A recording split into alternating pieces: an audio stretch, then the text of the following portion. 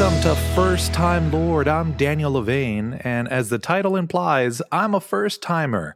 Until I started this podcast, I had not seen Doctor Who, and of course, if you're a Doctor Who fan, you know I can't stop now. And if you're not a Doctor Who fan, and you're like me, I hope you're going down this rabbit hole as far and as deep as I have, because holy crap, this show is good.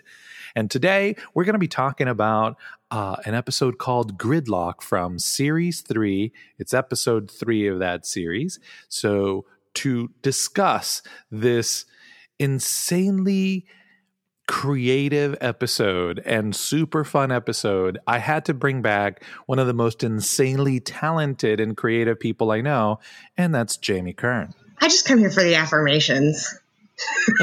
Well, I hope that one was good enough. It was. I'll come back again. Bring it on. We've got plenty of them. All of the accolades go to you, but welcome back. Thank you. Happy to be here.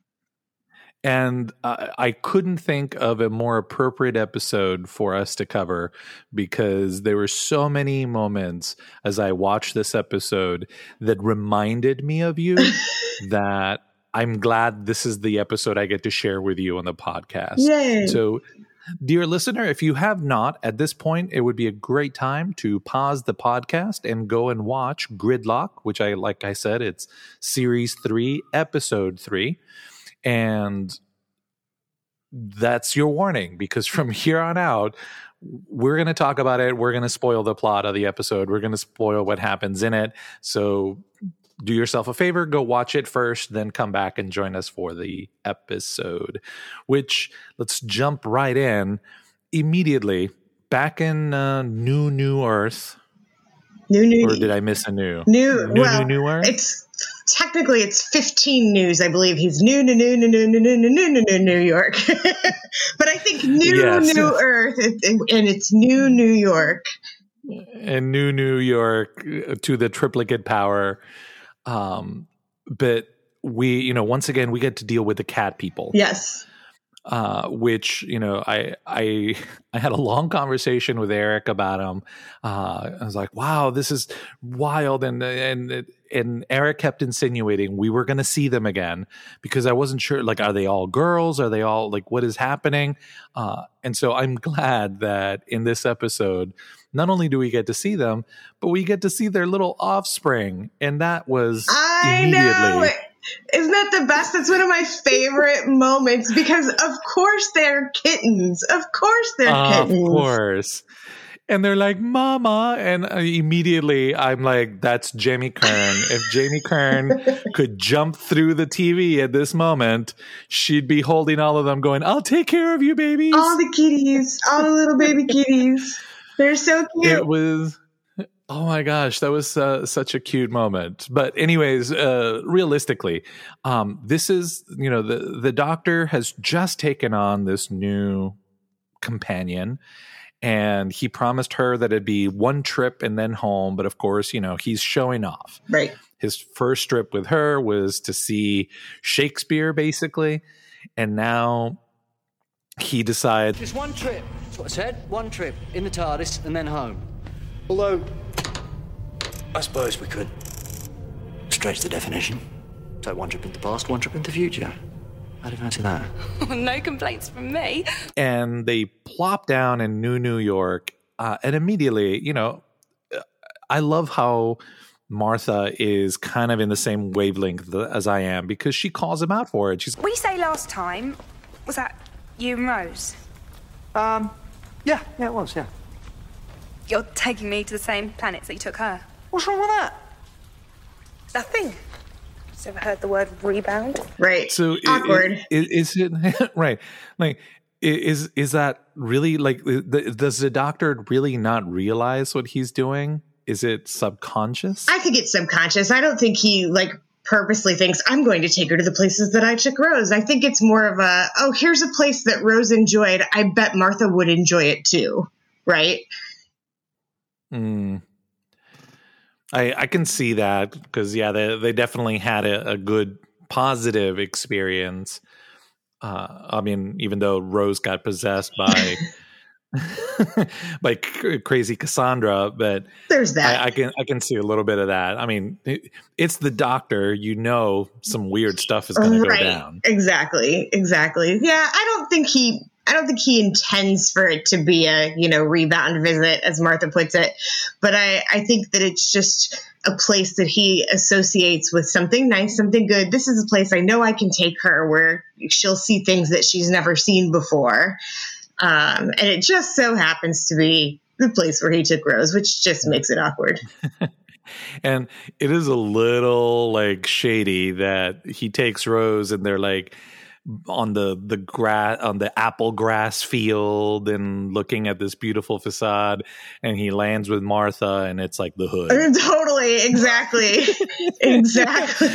You're like, wow, Doctor, read the room. Poor Martha. Not appropriate, man. Poor Martha. Oh, I mean, she's like, and she even mentions that. She brings it up. You've brought me to the slums. Much more interesting. It's all cocktails and glitter up there. This is the real city. You'd enjoy anything. Third place in the city. Exactly. Only the best for poor Martha. Right. It's like last episode, she's like, am I going to get shipped to the Americas? Like, what's going to happen here? And then this episode, she's like, thanks for showing me the best part. Right. And he's like, oh, it's okay. It's going to be interesting. And she's like, I bet you say that about everything. Right. Exactly. Which is a very, that's a very astute, but very true observation, is he finds the good in everything. That's true. There's always something that he finds interesting. And if he finds something interesting, that equals good to him. Good is not necessarily what you and I think of as good. It just has to be interesting. It just has to spark his curiosity. It's cool that the Doctor is able to, in any situation, even some of these highly dangerous places that he goes to, that he's able to find something that interests him, and thus it's a place that he ends up enjoying. He ends up equating with that good, like, oh, this is a good place. Well, it's dirty, it's awful. Why do you think it's good? Because there's interesting things happening. Mm-hmm. Which is such a positive way of looking at situations, which is certainly something that currently we can all learn from. That's true. Instead of fixating on these negative things, we can go look at the interesting things that are happening, right, and find the good in that. So I like that, and I like that Martha kind of notices that about him right away, because she's now been with him for at least 3 episodes, and every time something weird happens, she sees how excited he gets. Mm-hmm. So she's not an obtuse girl. No. She's very, very much attuned to what's happening. And she's smart, right? Like, so she has a natural curiosity herself. She's a doctor, right? So clearly she has some of that in her. And so I think she sees that in him, amplified. And that's something that she finds interesting, not to use the word too much, but that, and that to her makes him good, right? Yeah. And I really like that she is very different than Rose. Yes. Like very, very different than Rose. But she still has that quality that Rose had, which was that part that said, I'm going to go along with whatever this doctor says. Mm-hmm. She has that part of her. There is a moment in this episode where she's in peril and she's like, well, the doctor's going to come. Right. She trusts him. She trusts him implicitly, already. Right. In a very dire situation where she starts to have that, like, I call it the panic attack moment, where Rose had that similar when that similar moment when the doctor first takes her into the future, and she's on this satellite, and she has that moment of, wait a minute, like, everybody that I know is dead, everybody that I know doesn't exist anymore. And she has that moment of panic attack, and she needs the crutch of being given that phone where she can make that phone call into her past. And Martha has that panic attack of like, oh my gosh, my parents don't know where I am. My parents are going to think I'm dead and they're not going to know what happened to me. Yeah. But then she copes. Yep. She gets past it. So, you know, not that I want to, again, throw some shade Rose's way, but, you know, Martha is definitely a much stronger person. She's a much more complete person. She's starting off a much stronger person. I think Rose got there, right? But you know, she started off sort of timid, whereas Martha is starting off in a much stronger place. And I think, you know, we even talked about how young Rose was supposed to be when she first started her adventures. And, you know, it was only a matter of a year or so that they spent together. And in that time, she grew from that very adolescent girl to a very world-wise woman. That was a lot of W's. Those are hard for me in my English as a second language, so I had to take a moment to celebrate the fact that I didn't stumble over that. Good job. But, you know, she definitely grew to be that strong, independent, inquisitive, and self-reliant character. We saw that in the Satan's Pit episode, where she, you know, she's able to take charge and do things very much like Martha is.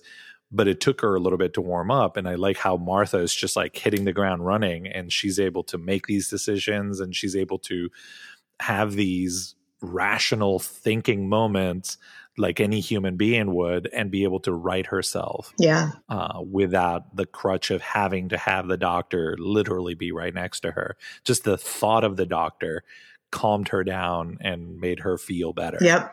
Yeah, totally agree. Which was great. So let's talk about the episode is called Gridlock, and the thing that I was wondering what is the gridlock? What is this going to be? Because I try to discern what the episodes are going to be based on the show title. Sure. And I couldn't have in my wildest dreams envisioned the same world that we've been to and visited, now seen through the underbelly of basically being stuck in traffic. Stuck in traffic for 6 years to go 10 miles is what Sheen and Milo say, that it's going to take them 6 years to go 10 miles, which is sometimes how it feels for me on I-4, which is our highway here. But and I had a feeling you were going to say that, but I do want to make sure that people realize, however bad traffic is here in Orlando, which is where we live, it is nothing compared to like Los Angeles traffic. So when they're talking about however long it took them to be there, two things came to mind. One, I'm glad for this pandemic because I have not had to be stuck in traffic for a very long time. And two, my poor friends in California who have to deal with this day in and day out. Yes. And I feel like that's gotta be like, there was a little bit, I just recently saw the movie Nomadland. Mm-hmm. And so there was a little bit of like all these people living in their cars because they have to spend, half of their lifetime traveling to their destination. Right. So everybody basically has a Winnebago, and and it's great as you see the doctor like going through level by level, like you see all these different. Oh my gosh! Like to see not all the different types of people, but the way that each vehicle sort of was unique to their personality. Mm-hmm. That's one of my favorite parts about this episode is that scene where he's just dropping through. And you just for splits, just for a minute, you see these characters, but you immediately know what their personality is. You immediately know, something about them just by not only the way that they look, but the way that their car looks. And so you get just this taste of all of these different types of people, which I just think is so much fun. And the idea that they can talk to each other, but it's easier if they're on your friends list. Friends list. Yes. You know, again, talk about prophetic, you know, like social media was just in its infancy when Yeah. this thing started. And it is, you know, it has definitely become that where, you know, especially last year, we were not, you know, we were all stuck. We weren't going anywhere. And the only way you talk to people were if they were on your friends list and you talk to them via social media. I was like, talk about social commentary in a way that it feels very relevant, even when we're not stuck in traffic. Right. Exactly. You know, the idea that, and, you know, it seemed a little confusing when they kidnap Martha and, you know, and they keep apologizing to her, but they're taking her anyway. And then you find out that it's just to use the HOV lane. Right. Right. Which, you know, I think we've all thought about, like, if you drive and you drive by yourself to work, you've always thought about buying that mannequin that's going to sit next to you, that you're going to somehow create articulation so the cops don't become suspicious. Exactly. Exactly. And unfortunately, it's an automated system, so they have to have a real live person. They can't just bring a mannequin. Right. Although I could see like Adam Savage creating like a whole humanoid that like pulsates blood and everything so that it can, you know, fake the system. But, you know, again, such a creative way of taking normal world problems and expanding them beyond, you know, the normal rational way of going, okay, we're going to take it to the umpteenth level. And then Doctor Who turns it up to 11. Right.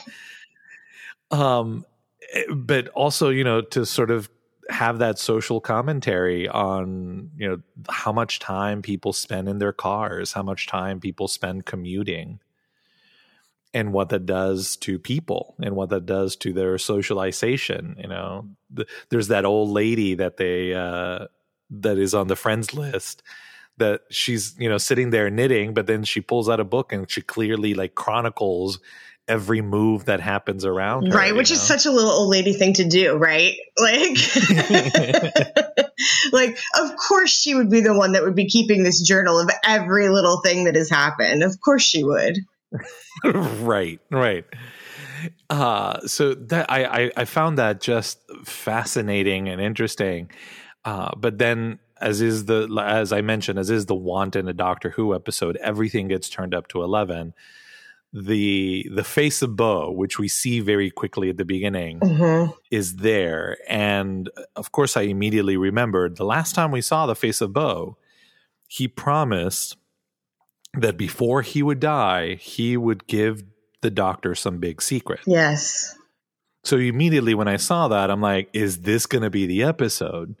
But I love how the lady that was with him, you know, she's like, go get him. It's really important that you go get him.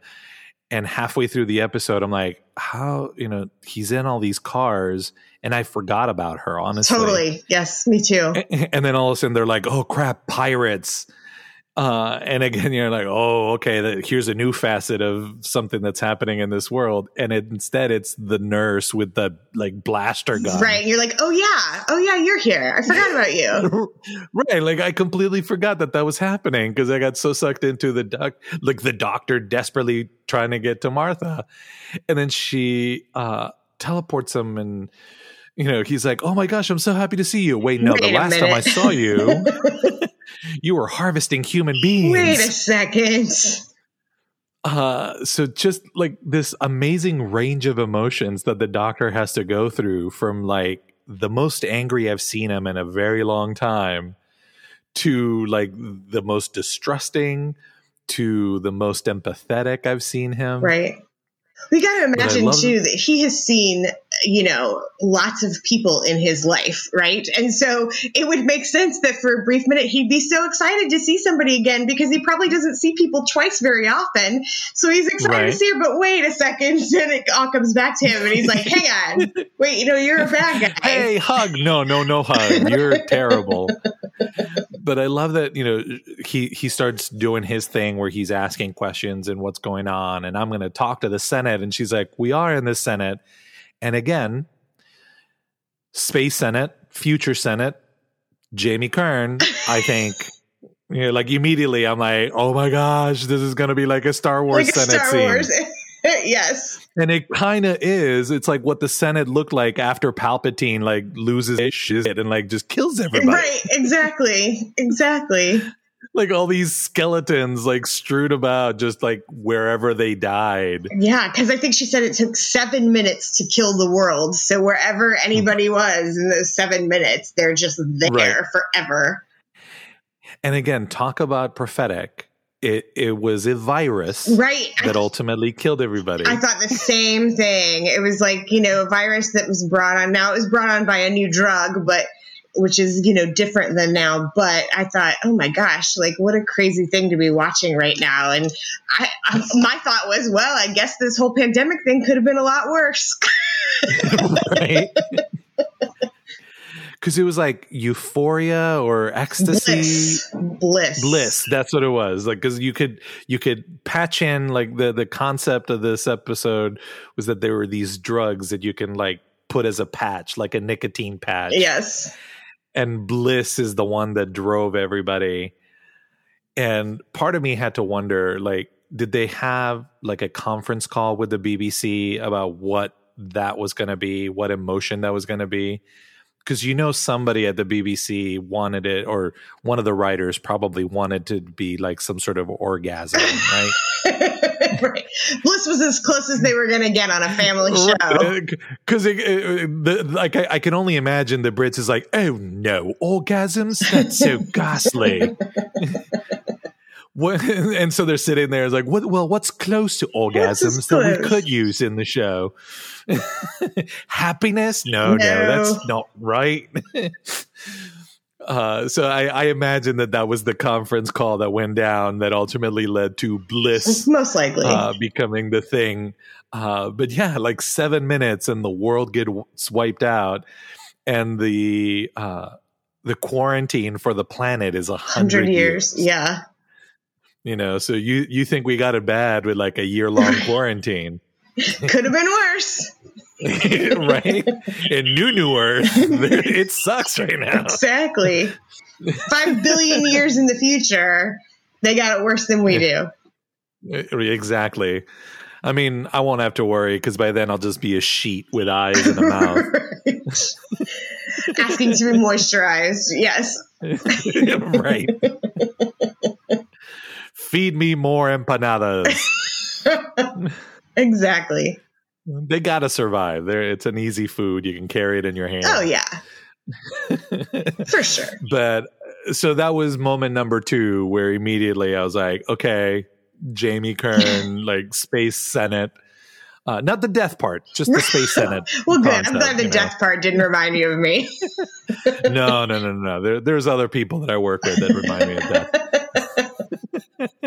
But again, I love that without the doctor, Martha is in peril, and Martha is the one that goes, turn everything off. You've got to be joking! But listen, it's all fog out there, so how can they see us? Maybe it's the engines, the sound, or the heat, or the lights. I don't know. Turn everything off. They might not be able to find us. And then she admits, she's like, well, I saw it in a movie, and I can't honestly remember how they get out of it. Right. She got halfway there. Right. And then, of course, I love how there's that ticking bomb thing where they're like, well, I hope you think about it because we got 8 minutes. Right. And it seems like that's the fate of Martha because, she got taken to the moon in her hospital and they were running out of oxygen. Yes. And now once again, it's almost like they're broadcasting it that's how Martha is going to go. Right. She's going to run out of oxygen. Right. Foreshadowing. Right? Like keep bringing an oxygen tank with you if I were you, girl. Yeah, maybe after You're this almost a one. Maybe after this one, she'd be like, doctor. Right? If I'm going to go with you, there's some scuba gear I need to bring. But, once again, yet another moment in an episode that's already crazy because we get introduced to weird creatures and drugs that are applied through patches and, traffic nightmare from hell and dead space people or dead future people from a virus. And on top of it, there's the scariest versions of a Pokemon at the bottom of this, thing that everybody is stuck in. You're like, hey, I finally got to the fast lane. Not so fast. Not so much. Here's this giant crab creature that apparently at some point were highly evolved and now have de-evolved to be nothing more than, consumed rabid beasts. But there you go, Doctor Who turning it all the way to 11 and then pushing the knob one notch louder. Yeah. Well, here's a fun fact. So that's the Macra, right, is the name of them. The fun fact about them is that they were actually in an episode of Doctor Who in 1967 with the second Doctor. So this is a callback to a villain that has happened many, many, many, many years ago. Many moons ago. But would have been a little bit more evolved the first time they saw him. So the Doctor has encountered them before as the second iteration of himself. So it's been a while. But they've devolved since the last he saw them, which I just think is so interesting that they did that kind of shout out to anybody who had, watched the series from the beginning. That's cool. I did not pick that up at all. No, how would you if you hadn't seen it? He talked about it. Yeah, I mean, he said, they were the scourge of the earth or of the universe. So sure, it stands to reason he would have met him. That's really cool. But yeah, I love it because they look like Kingler. If you are listening and you're a Pokemon fan like myself, they're basically Kinglers. That's what they are. Doctor Who Kinglers. I believe you. I don't know the Pokemon, but I believe you. It's basically a crab-looking Pokemon. It starts out as Krabby, it evolves to Kingler. It's a whole thing. I'm not just one kind of nerd. I'm all the nerds. Fair. I am multiple nerd myself. That's just not one of mine. I am a multiple nerd, and I'm just now getting into Doctor Who. So right. It's all, plenty of time to catch up. That's true. There's hope for me yet. There was another moment that I really liked in this episode where I've made a lot of this of the coat that the Doctor wears because my friend who appears on our podcast frequently, Eric, has one and worn it around me, and it meant nothing to me then. But of course, now I would take it off of his jacket, take it off of his back and wear it myself, right? Because I'm like, oh my god, that coat!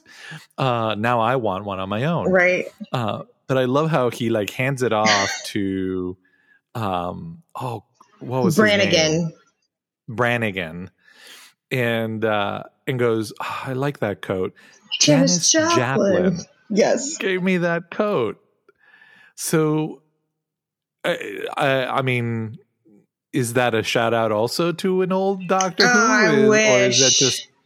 I wish. Wouldn't that be great? No, I think that's just a shout out to the life that we don't get to see. It's just the off-screen adventures. It's, every once in a while the Doctor will do that, right? He sort of lets on that he has encountered some famous person or another, right?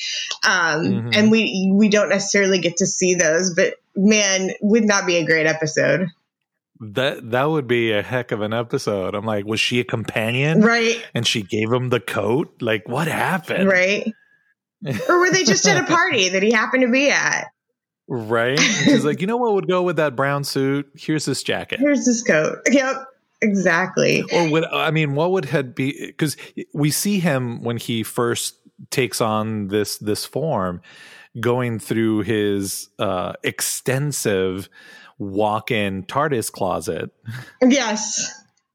You know, so if there's a story behind this particular coat, what's the story behind all the other stuff that he's got? Exactly. Yeah.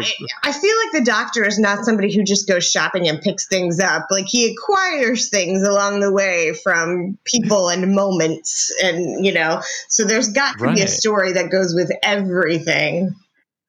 I had that gasp moment of like, oh my gosh. Yeah. You know, I just love expanding the lore, expanding the mythology behind that man. So I find it incredibly awesome.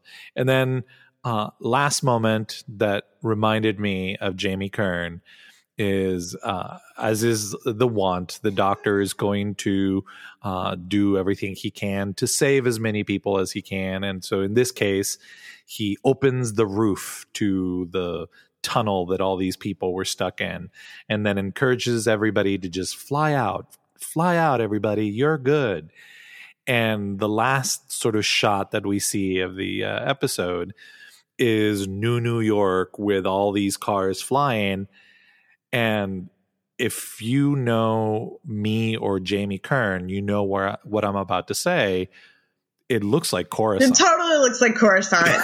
Yes. It looks like a Coruscant shot if I've ever seen one. It does. It does. And actually, that was one of the influences for New York. That Blade Runner and The Fifth Element were all, influences. But yeah, that definitely is a callback to Coruscant when all those cars are going around. It totally looks like that. Right, like the sunset happening, and you're like, it's 2006, 2007 when this episode comes out, which would have been after episode 3 came out. Yes. So like, it was all intentional. And so immediately I saw that, and then one again, I said, I am glad that this is the episode I get to talk to Jamie about, because there were so many moments where I just felt your presence next to me while watching it that it made the episode that much more entertaining. Well, that makes me happy, because this is one of my favorite episodes just because it's so fun. And this is an episode where if you happen to be with somebody who'd never seen an episode of Doctor Who and you sat down and watched it with them, this particular episode with them, they could enjoy it without necessarily knowing. They don't necessarily need to know who the face of Bo is and where the cat lady came from and whatever. And it makes it, all the better when you do know that stuff. But you could absolutely watch this and not know anything and still enjoy it. And that's one of the things that I really like about this episode.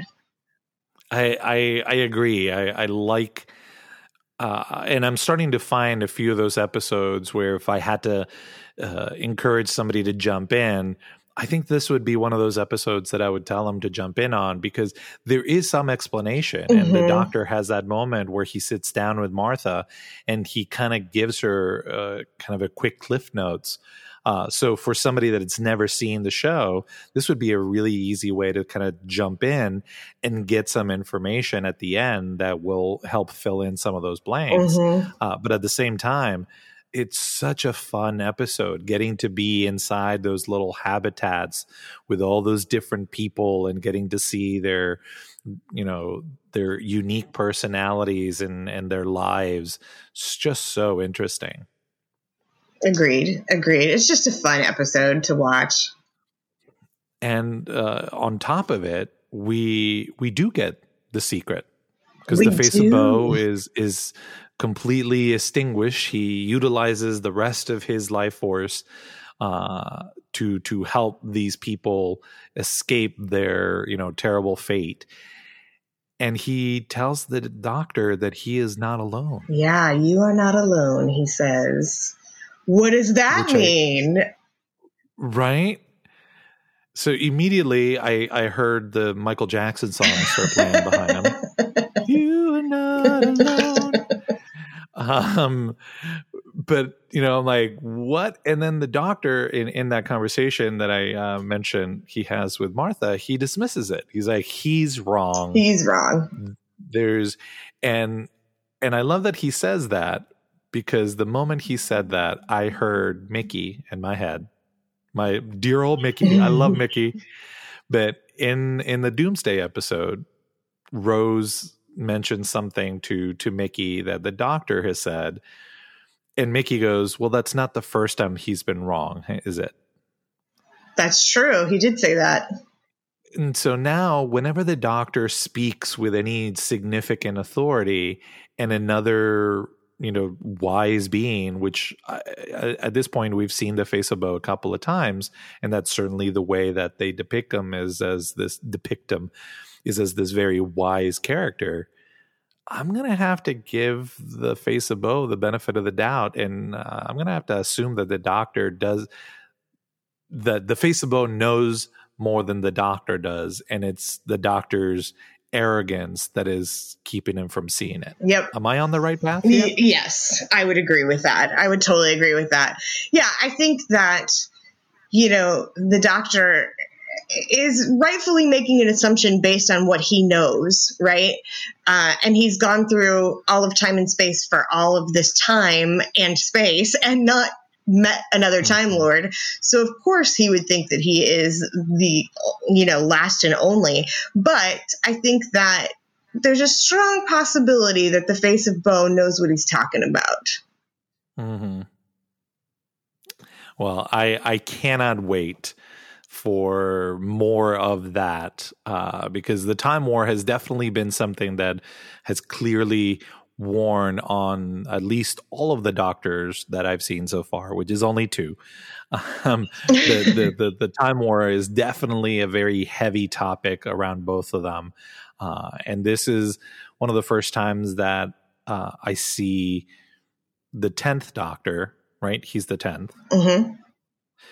Yep. That we see him discuss the Time War, because with the 9th Doctor, we saw a lot of that. There was a lot of, setup and discussing it and mentioning it to Rose. But the 10th Doctor doesn't really seem to want to talk about that much. No.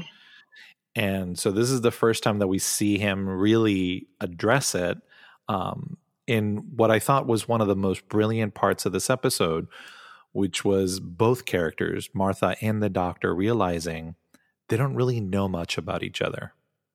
Yeah. In fact, he says that, right? He says, I hardly know her. I was too busy showing off. Mm-hmm.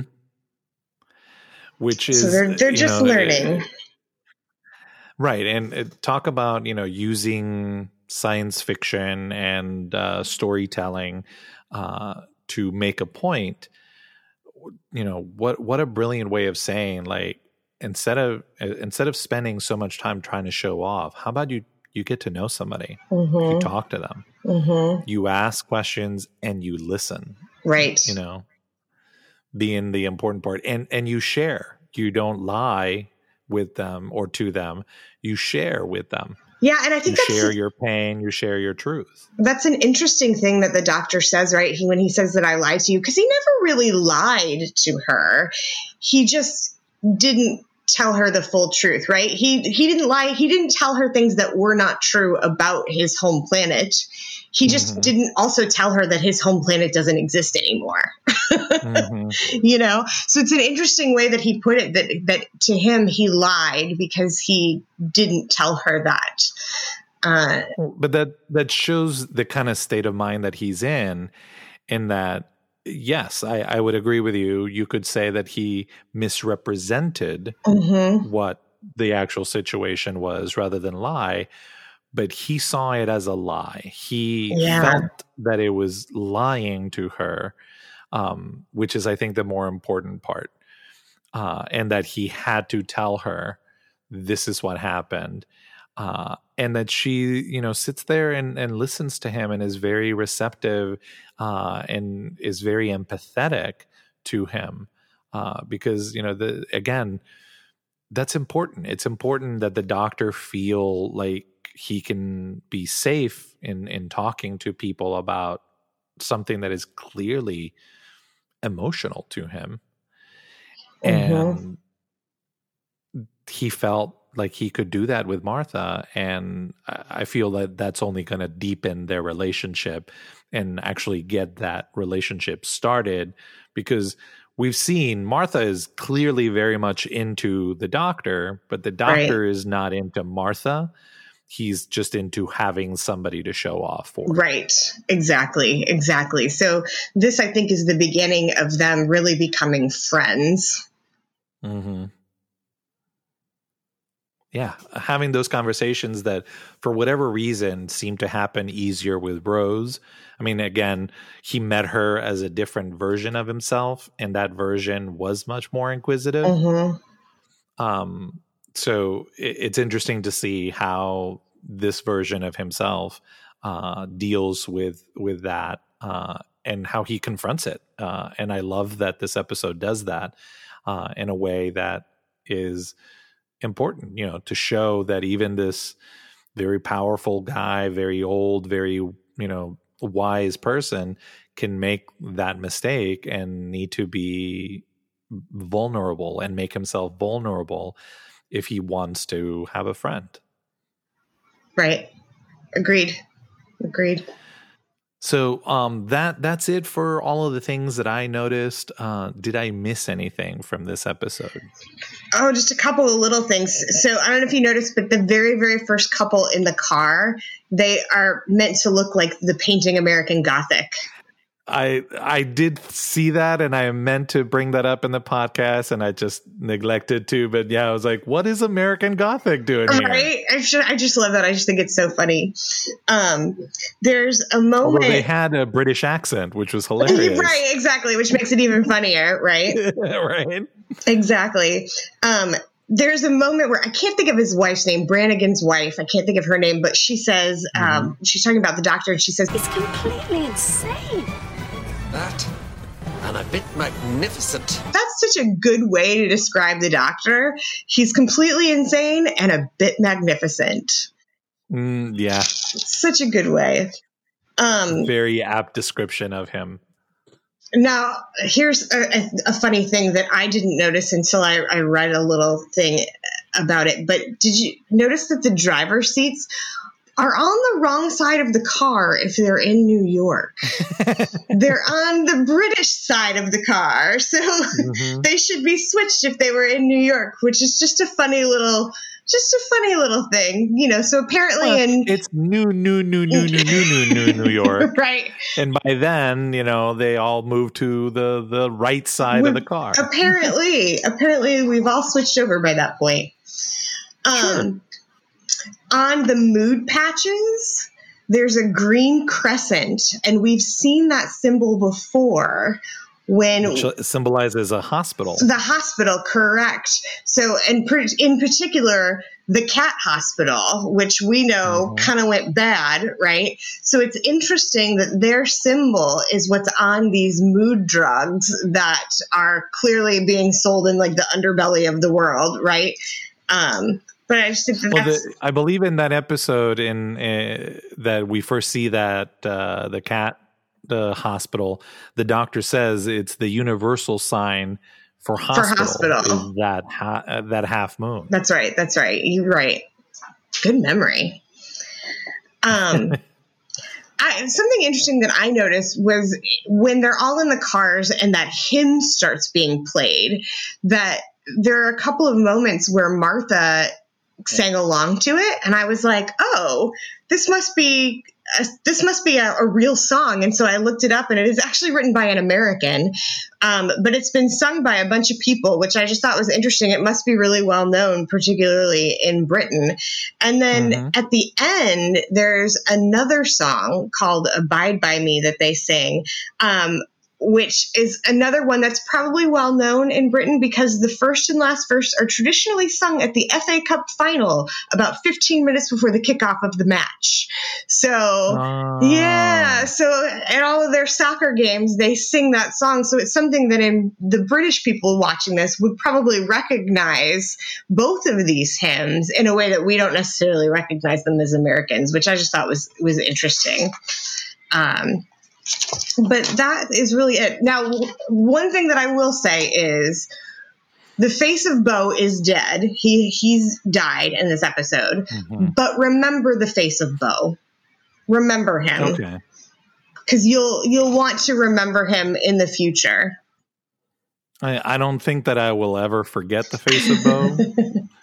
He amongst one of the very first aliens that we're introduced to in the outside of the plastics in this very second episode of Doctor Who. Yes. And certainly one of the most interesting costume character designs that I've seen. Yeah.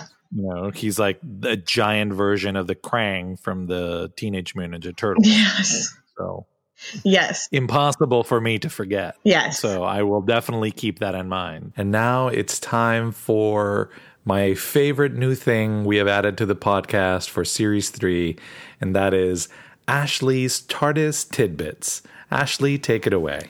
This is Ashley's TARDIS Tidbits for Season 3, Episode 3, Gridlock.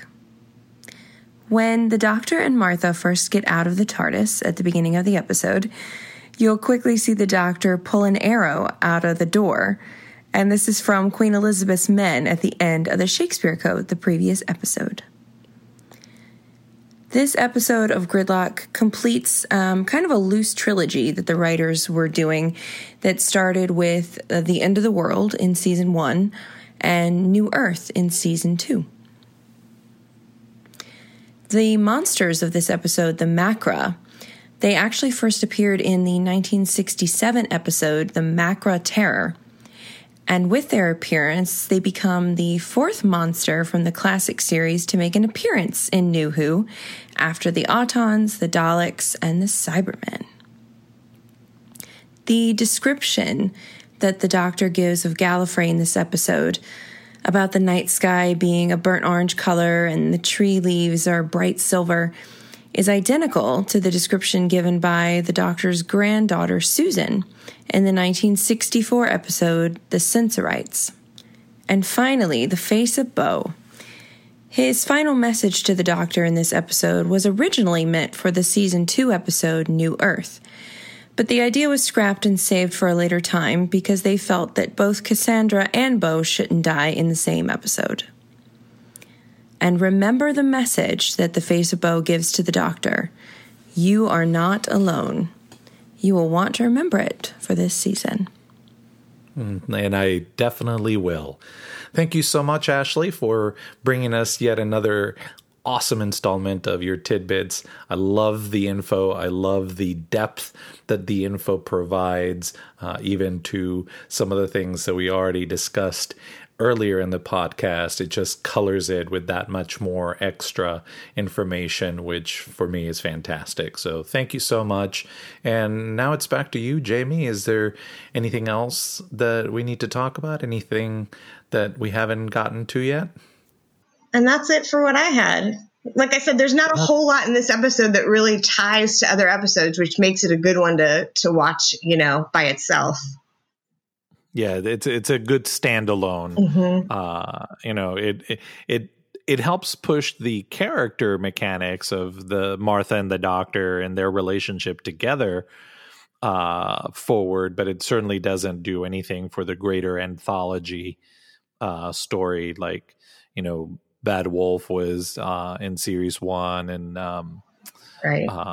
Torchwood was in Series 2. Right, so. Exactly.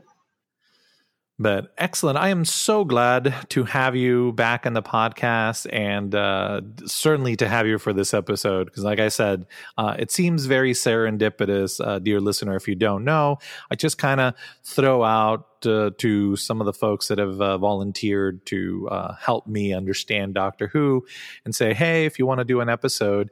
And I just sometimes pick shows at random and go, hey, would you like to do this show? And serendipity has not led me astray because this episode feels like it belongs to Jamie Kern. And I'm glad that you were here for it. Thanks. Me too. This was fun. And thank you, dear listener, for making it to the end of yet another podcast. If you want to support the show, please go to firsttimelord.com. There we've got our merch shop with some pretty cool looking shirts, if I do say so myself. You can also leave a comment on any of the previous episodes, this one included. Or if you want to support the show in a different way, you can click on the Patreon link, which will take you to my Patreon site. and you can support the podcast that way. The most important way of supporting the podcast is just share it with a friend, somebody that you think would enjoy Doctor Who or enjoys Doctor Who and would get a kick out of going back and rewatching the shows and listening to a first-timer's opinion and my adventures of going through this.